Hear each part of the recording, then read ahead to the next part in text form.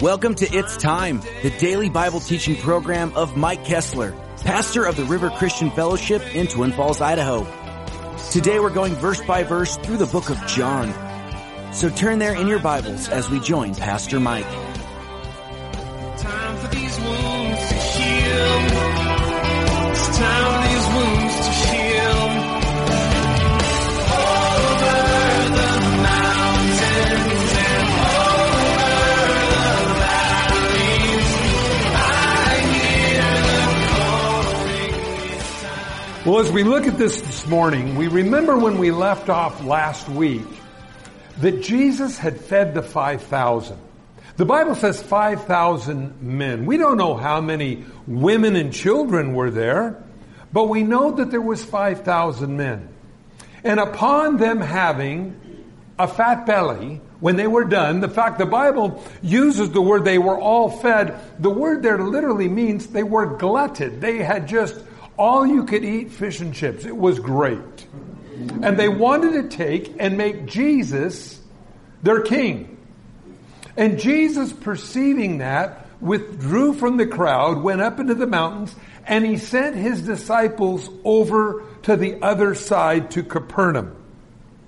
Let's pray. Father, as we go to your word now, may your Holy Spirit speak to us these wonderful truths that we have, that we find in you. In Jesus' name, amen. On the following day, so in the morning, when they woke up, now, oh, by the way, before we get there, we remember the disciples got in the boat, they're on their way to the other side, and we remember a storm came up, they rowed as hard as they could, they were only about halfway there, and here comes Jesus walking on the water. Probably at first it scared them to death, and then second of all, maybe they thought they'd all died, and here comes Jesus. I don't know. But the Bible says he got into the boat, immediately they were on the other side. Well, on the following day, literally in the morning, when the people who were standing on the other side of the sea saw that there was no boat there, except the ones which the disciples entered, literally the night before, and that Jesus had not entered into the boat with his disciples, but his disciples had gone away alone. However, the other boats came from Tiberias. I often picture this as boat taxis. I don't know. But these other boats from Tiberias came near the place where they had ate bread after the Lord had given thanks. And when the people therefore saw that Jesus was not there, nor his disciples, they got into the boats, came to Capernaum seeking Jesus. Wow. There's a lot going on here. In the morning they got up. Jesus wasn't there. The disciples they all saw left the night before in the boat. And so the Bible says here that these other boats came, picked them up, and as it says here, where they had ate bread after the Lord had given thanks. Isn't it funny that they add that in there, after the Lord given thanks? I really believe, friends, I know it almost can become a ritualistic thing, but I do believe it is so important to pray over your food. Now, I've shared this before. I was in the jungle in Tonga, and I don't know what I was eating. I prayed over it, and I'm still alive. That's really important. But the other thing I find, I don't know if you've ever been sick with the stomach flu. I've often said, Lord, thank you for this food, the ability to eat it. I think that's really so important that we realize all good things come down from the Father of lights. And when the Bible says Jesus taught the disciples to pray, he said, give us this day our daily bread. So there's something in acknowledging the food that we eat comes from God. Do you realize there's not been a major global famine in the 1900s nor going into 2000? But the Bible says there is one coming. Book of Revelation says you'll work a whole day for about a quart of barley. And just enough to really keep a family alive is all you're going to get for a whole day's labor. So we know that there is another famine coming. So I always like to thank the Lord for what I have. Again, the old saying, if you're not thankful for what you have, you won't be thankful for what you get. So I believe it's a really important part of our Christianity to thank the Lord for everything. And again, noticing it comes up here after the Lord had given thanks. Well, they got in the boats, coming over to the other side, seeking Jesus. And when they found him on the other side, they said to him, Rabbi, and literally the word here is, how did you come here? How'd you get here? We didn't see any other boats, which tells me a couple things. God has ways of doing things that we don't know how he does it. Now, whether it's walking on the water, getting in the boat with the disciples, and immediately they were on the other side, or however it is, God has ways of providing for all of our needs according to his riches and glory. You have a big God. You know a lot of problems that a lot of Christians have? Your God is too small. You got a little God. Well, how can God do that? That's what they came to Jesus and they said, you want to feed the 5,000, but all we have here is a couple of fish and a few barley loaves. But what is that amongst so many? Little God. And you'll always find a big God does big things in your life. The word can't does not work in the vocabulary of a Christian. It just doesn't. So understand that God wants to do more in our lives than we can even envision. The Bible says who can do greater than we can ask or think. I like that. I look at how many ways God has blessed me, my family, all of us. That what we all do here affects the entire earth. I go, that's pretty crazy. And yet I know God continues his faithfulness. And so, Jesus, how did you get here? Well, Jesus answered and said to them, most assuredly, or the old King James says, truly, truly, I say to you, you seek me not because you saw the signs, but because you ate of the loaves and were filled. You're not really coming here because you want to hear what I have to say. You guys are all hungry again. Now, that's an ongoing issue. Now, the reason why I think some of this probably triggered something in their head, they knew all about Moses, and we're going to talk more about that in a few more verses. But how God provided for them food in the wilderness. Well, he said, you seek me, not because you saw the signs, but because you ate of the loaves and were filled. Now, friends, we can come to Jesus for a lot of different reasons, and not necessarily the right ones. So, again, when we look at this, he says, you came because you were hungry. Well, verse 27, do not labor for food which perishes, but for food which endures to everlasting life, which the Son of Man will give you because the Father has set his seal on him. He said, if you're going to work for something that doesn't pass away, but something eternal. Now, friends, I think about this. A lot of people just get up every day just to exist, to go to bed that night, to get up the next morning and do it again. God's got a whole lot more for every single person that loves him than daily existence. That's what the world does. Daily existence, and somehow to occupy my brain, my time, my thoughts until I die. That's a pretty empty life. So Jesus warns them then. And he says, don't labor for food which perishes, but for food which endures to everlasting life, which the Son of Man will give you. I like that. God will give us everlasting life. What does a dying person need? Life. The problem is, most people don't know they're dying. Now, you can drive out here by the cemetery, you go over on Kimberly Road, headed towards town, and you see all those gravestones on the right-hand side because it's a cemetery. On the other side, there are no gravestones because that's a memorial park. I had a friend that used to own that. And he said, one time he said it was so funny. He said we got up early because we'd get up and try to beat the heat in the summertime. And he said we got out there and we found a bunch of people in a motorhome camped on the graves of people.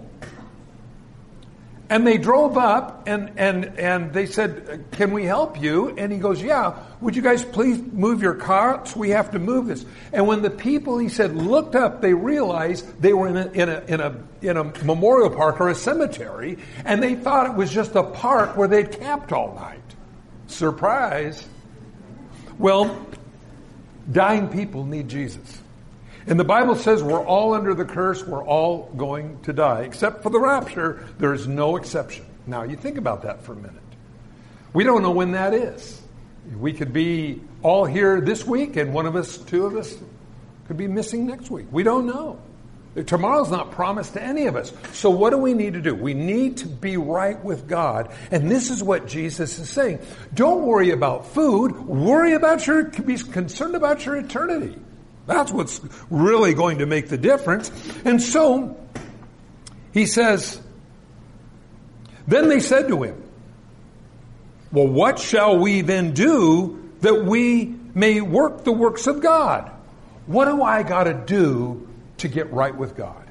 Oh, friends, remember this. This is where the cults go wild. Well, you got to join our church. You got to stop eating pork. You got to start worshiping on Saturday. You got to start wearing blue. You got to eat organically grown foods. You got to attend church 4 times a week. You got to go out and knock on doors. You got to go out and drive a certain kind of car. You got to be ecology-minded and only ride a bicycle. They got a whole list of stuff. That's the way they operate.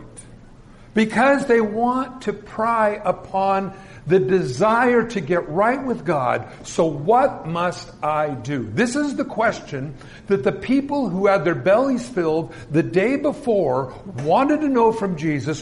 What do I got to do? Well, Jesus answered this. If you like to underline things in your Bible, I would recommend this one. Jesus answered and said to them, this is the work of God. Drum roll. He says that you believe in him who he has sent. Belief. That's the works that we've got to do, to believe. Well, I can do that. And by the way, if it's works-based, it isn't a gift. If it's works-based, how do you know you've worked hard enough to achieve the desired goal? In other words, if I am performing to get something, how do I know I've performed enough to receive it? That's why you talk to people today. And you'll say, well, if you died today, would you go to heaven? And they'll retort often, I've done the best I can. Well, what if you're wrong, dude? Well, that means you lose. But let's just say going to heaven was not based upon our performance, but upon Jesus' gift and his performance. Wouldn't that be some good news? That's what the word gospel means. Good news. Well, what's really amazing here, therefore, they said to him, what sign will you perform then that we may see it and believe you? What work will you do? They said to Jesus. Now, sometimes these are probably voters. They just saw a miracle the day before where Jesus fed 5,000 men, we don't know how many women and children, with a couple of loaves and a couple of fish. What sign will you do? Hello? Is anybody home here? An obvious miracle of God, and yet they wish to discount it because I believe they were out for a greater manipulation. Well, we'll see that here in a second. So he says, they said, our fathers ate manna in the desert, as it is written, he gave them bread from heaven to eat. Now, by the way, this is just a little insight. Whenever you find the people of Israel talking about the bread that was on the ground every morning when the children of Israel came out of Egypt, the sea parted, the little fishes were sticking their heads through the water. Okay, when they walked through the Red Sea and they were on their way to the promised land, God had fresh food for them on the ground every morning. It was called manna. The word manna means, what is it? It's kind of a weird name for something. What is it? Well, the Bible kind of describes it. I think personally it probably tastes like graham crackers. I like graham crackers. But it was sweet. It was, grain-based, all that. The Bible says it was there on the ground. They picked it up every morning except on the Sabbath, in which they were to pick up twice as much on the day before to get them over the Sabbath rest. Now, why is that important? The children of Israel always called that manna. What is it? And by the way, it was kind of distasteful too. I mean, they were disgusted with it. They, ever since we've been out here, Moses, all we've been eating is this manna stuff. We want some meat. So God sent some quail, and it says they ate quail, the meat till it was coming out of their teeth. But Jesus doesn't call it manna. Jesus calls it bread. You see, they called it, what is it? Jesus called it bread. Notice. And by the way, here's where Jesus does his own little to every man an answer program. Verse 32. Then Jesus said to them, most assuredly, or truly I say to you, Moses did not give you the bread from heaven. Now earlier they said, our fathers ate manna. He gave them bread from heaven to eat. He said, my Father gives you true bread from heaven. You see that? He corrects them. First of all, it's not just manna. It's not just what is it. It's bread. And it didn't come from Moses. It came from the Father who gave it to you. For the bread of God is he who comes down from heaven and gives life to the world. Now we begin to understand. The children of Israel come out of slavery, out of bondage. You and me, we come out of slavery, and bondage. We go into the freedom in Christ, and God provides for us from that manna that comes down from heaven on the journey along the way. That's the way God works. God provides everything that we need. Well, notice he says, for the bread of God is he who comes down from heaven and gives life. And then they said to him, Lord, give us this bread always. I mean, this is good. This is kind of like the whole thing with Moses, that every day the bread was on the ground. All we had to do was pick it up. Then Jesus said to them, I am the bread of life.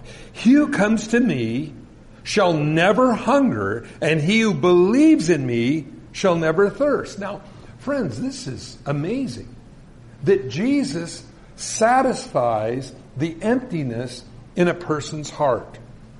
You'll find all the way through life, people will try to tell you the meaning of life.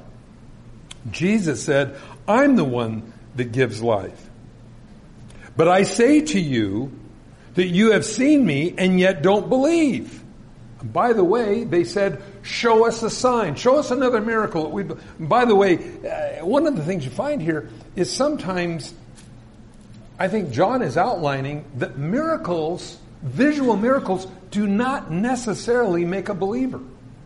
A lot of times people say, well, if Aunt Edna could just see a miracle, she'd believe in Jesus. Well, the Bible says that they see miracles and they didn't believe. In fact, there's even more, and it gets even stronger. The more miracles that Jesus did, the harder the Pharisees' hearts got. The more miracles that Moses did, maybe I should say that God did through the hand of Moses, the harder Pharaoh's heart got. So miracles do not necessarily make a believer. So, he said, I'm the bread of life. He who comes to me shall never hunger, and he who believes in me shall never thirst. But I say to you that you have seen me and yet don't believe. Now all the Father gives to me will come to me, and the one who comes to me I will in no means cast out. Well, I'll tell you, friends, that's something all of us are going to need to remember through this journey we call living. There's going to be times in your life where you do some really stupid stuff. We've all done it. And sometimes you feel that God wouldn't have you in His presence. The truth of the matter is, The Bible says, all that come to me, he'll no wise cast out. Are you willing to come to him today? See, it doesn't matter what you did yesterday. Doesn't matter what you did the day before. If you're willing to come to him, he in no wise will cast you out. Now, friends, see, part of this is conditional, though. All those that come to me, he'll no wise cast out. Just as they said, Jesus, what work must we do that we would be right with God? Jesus said, believe that the Father has sent me. So there is something that we need to do. It's not an action. It isn't something that we have to go out and slave for because it's a gift. It's just simply to believe, to receive it. All the Father gives to me, I will no wise cast out. Now, friends, again, remember, if you're willing to come to Christ, I don't care what you did yesterday, the week before, the year before, or whatever, or even what people try to throw back in your face. The Bible says, all the Father gives me, I'll no wise cast out. Isn't that great news? So you're going to need to remember that. Just remember me sitting here on this day in the middle of July, and remember hearing that if you'll come to Christ, he'll no wise cast you out. Because the devil's going to do that. He's going to say, oh, God never have you back in his presence ever again.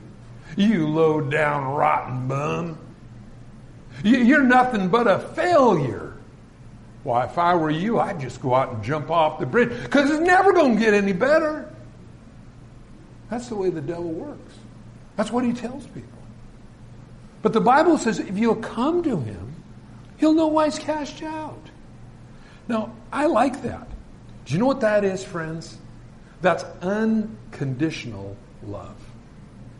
You need that. I need that. Because if love is based upon condition, then it isn't really love, it is wages. In other words, I did this, so I get that. You don't go to your boss on Friday and say, oh, thank you for the gift of my paycheck. You earned it. That's what you punched a time clock for. That's what you showed up for at 8 o'clock. But when somebody gives you something that wasn't based upon anything I did, that's a gift. You know, there's gifts in the Bible. It talks about these. And a lot of Christians don't even know that they're available. That's why you run on empty. What does the Bible say? Well, the gift of eternal life. That's for you. That's for perishing people. We're all dying. Hey, listen, you say, well, I feel fine. Haven't you had any dreams in your life die? Haven't you had any love in your life die at times? Haven't you had something that you had your mind or heart set on? It didn't happen?